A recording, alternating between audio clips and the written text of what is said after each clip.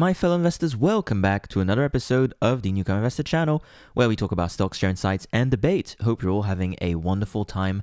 As always, my friends, if you like this show, please make sure to give us a 5 stars on Spotify or on Apple Podcasts, and of course, make sure to subscribe on YouTube.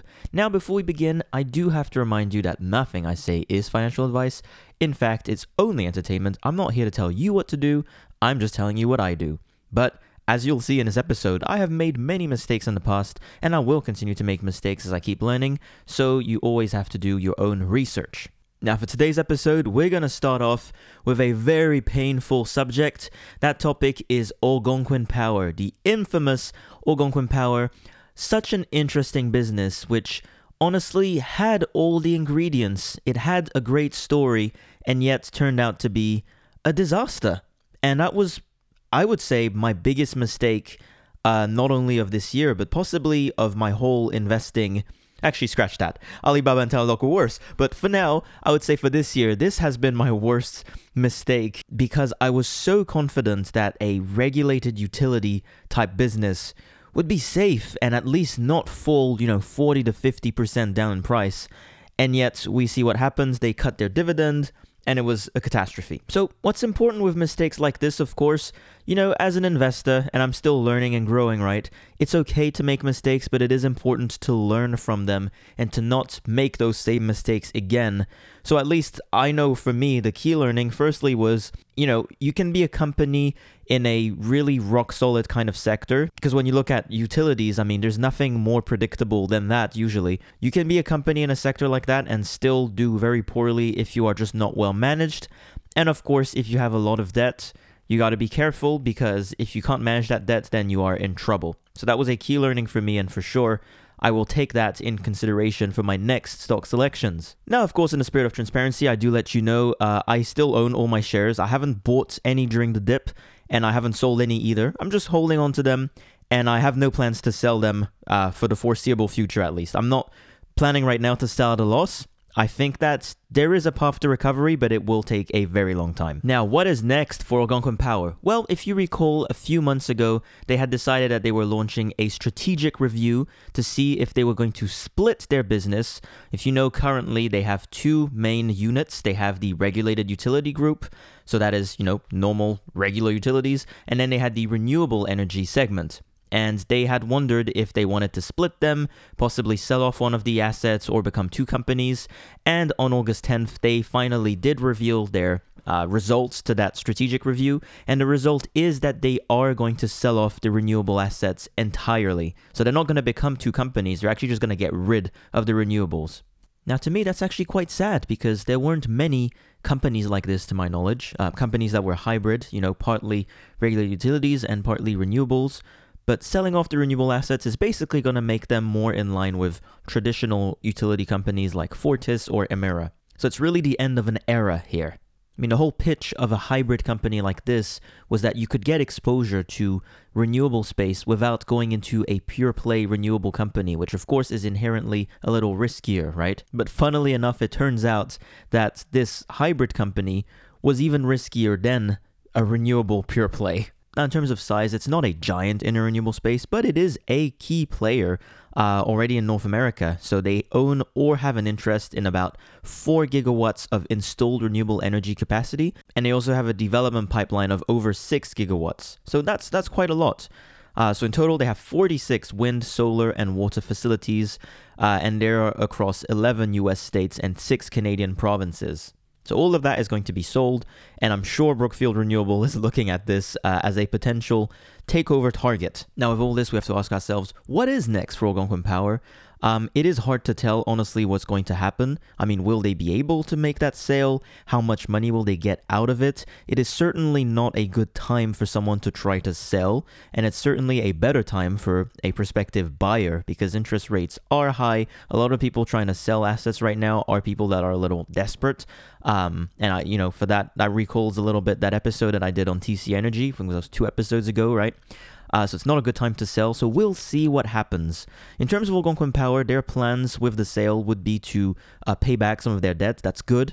also do some share buybacks. That's good. They are also committed to keeping the dividend now, and they actually say it'll help it stabilize. So that's also good news.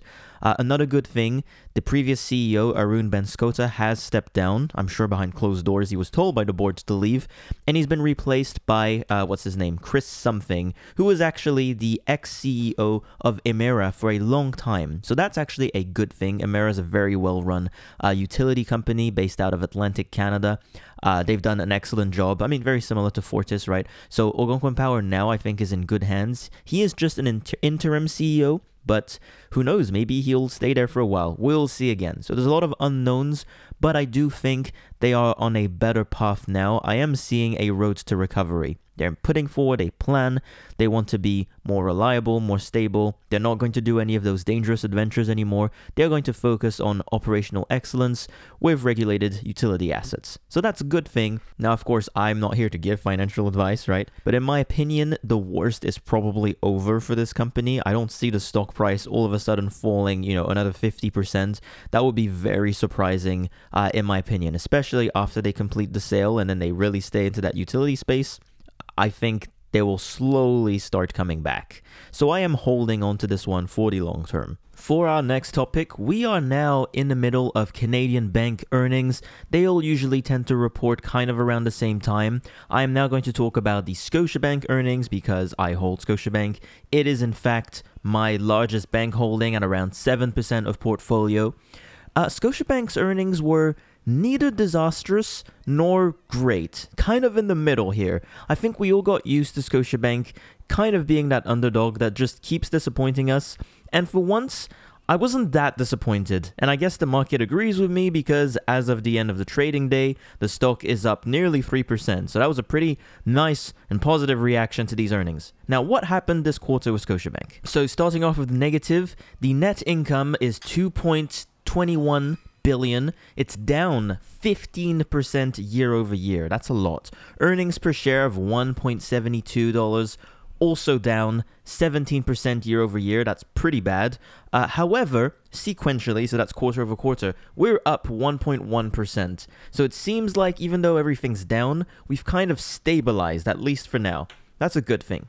The other good news, of course, if you happen to hold Scotiabank mostly as an income-oriented stock, so not really for the capital appreciation, but rather just for the dividends, I am pleased to let you know, with those numbers now, the dividend is maintained at 1.06, so that's a comfortable payout ratio of 61%.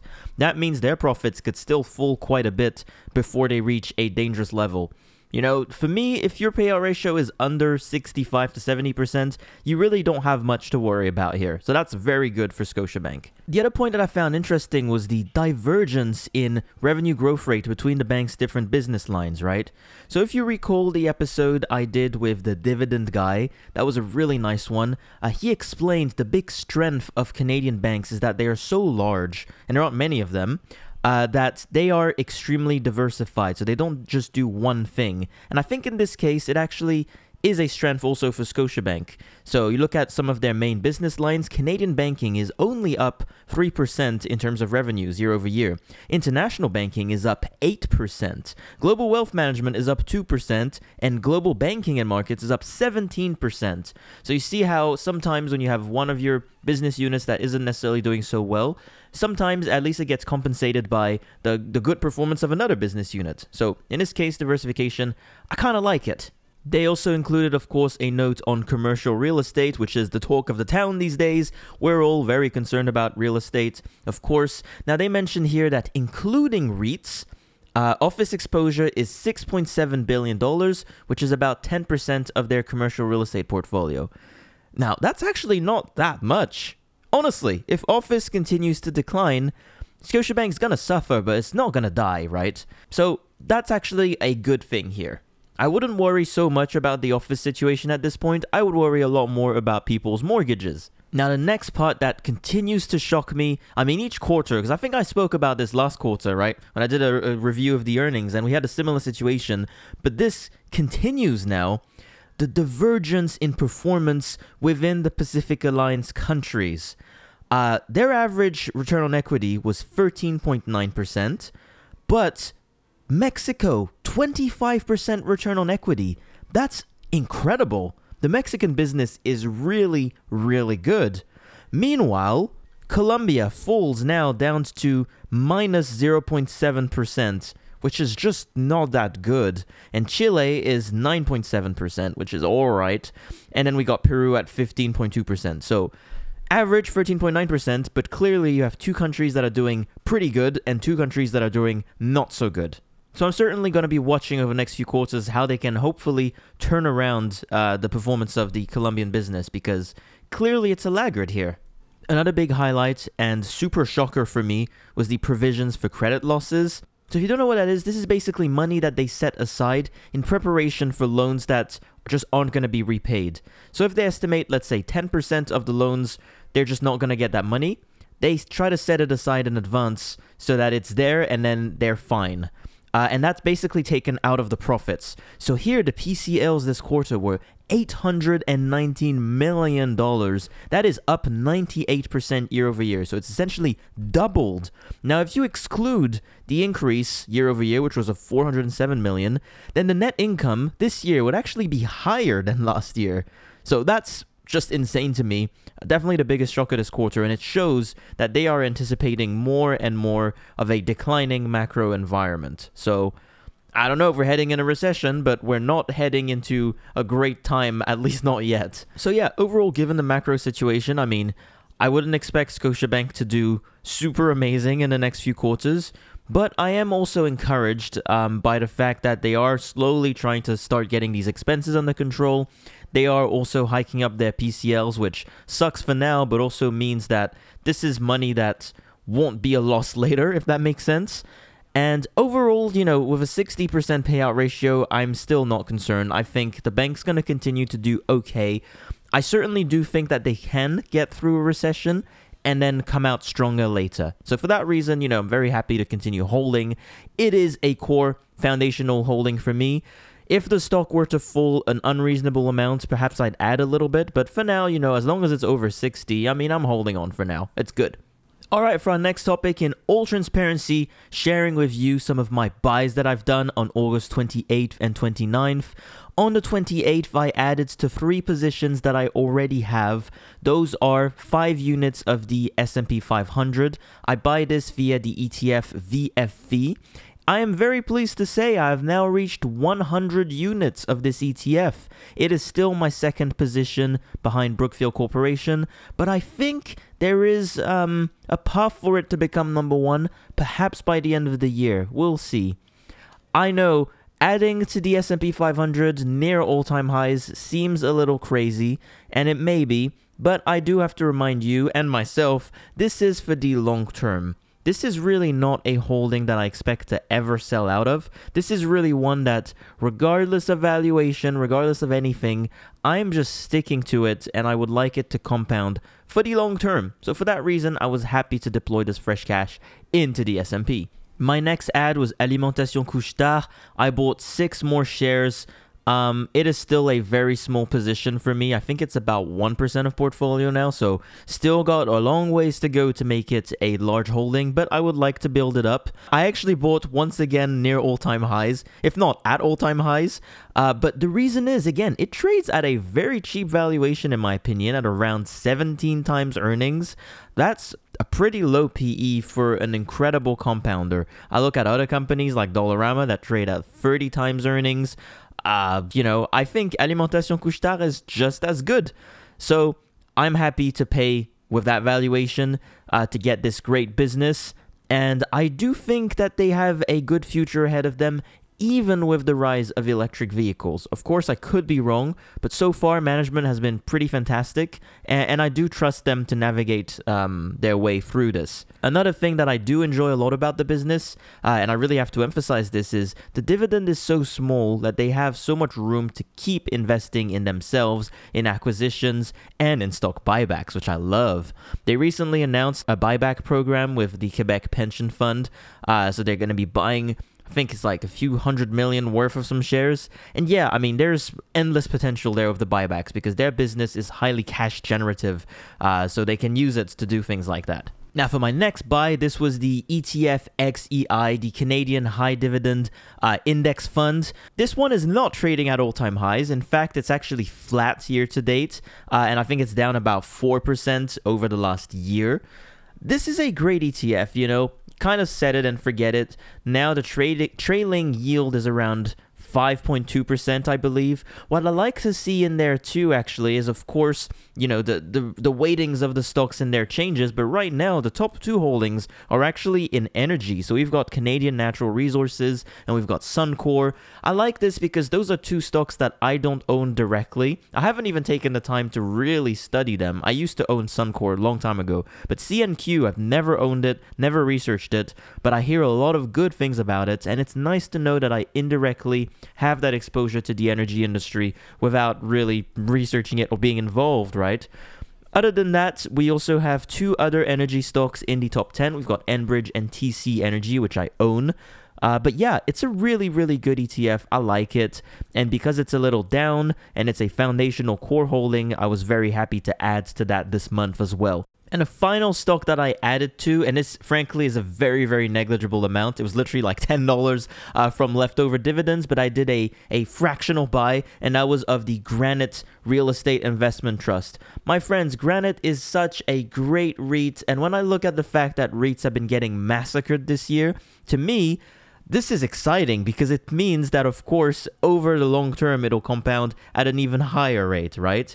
If you buy something like that at all-time highs, you may not compound as much, but if it gets massacred and it is a compounding type of REIT, then of course your expected returns will be higher. So I'm very excited to continue adding to Granite, which people don't like very much. The dividend yield is not very high, but it does hike the dividend every year. And of course, if you zoom out on that chart, if you don't look at just the last year or two, but you look at the last 10 years, you see that you get some capital appreciation as well. It remains one of the REITs with lower debt, certainly has less debt than RioCan and Smart Centers, and it has a lower payout ratio as well, meaning that, they can withstand a little less profits if that happens, and they'll be okay. I'm not scared of them cutting the distribution. So I like Granite a lot. I think it's very powerful, and I'm happy to add to it and keep compounding. So, I think these recent buys are very much a reflection of the type of strategy that I want to have, which is focus first on broad index funds. The S&P 500 too is a really good index fund to have. Like, you've got to have one. This is the one. Then have a focus on these really powerful compounders, low payout ratio with strong dividend growth and capital appreciation. Then have a little bit of focus on dividends as well, because we like good dividends, And then, of course, have a REIT. Why not? That is more of a contrarian investment, which is nice to have as well.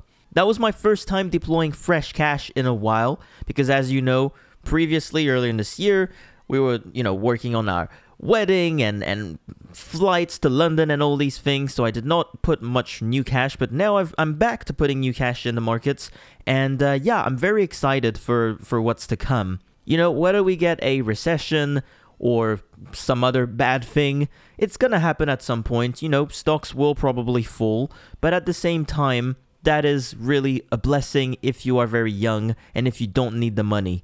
Any money that I deploy into the markets is not money that is needed now. It is, in fact, I call this brokerage account the black hole, right? So it's not money that I plan to take out. It is money that I'm putting in there, and I want it to compound over time.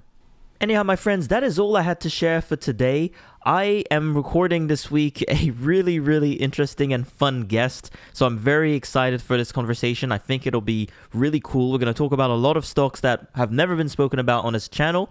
And I have another guest lined up too. We just need to figure out the date, but it should be also in September too. So yeah, a lot of fun coming up. Very excited to keep growing this podcast, and I appreciate all of you. Thank you once again for listening to the Newcomer Investor channel, and I look forward to connecting again with you soon.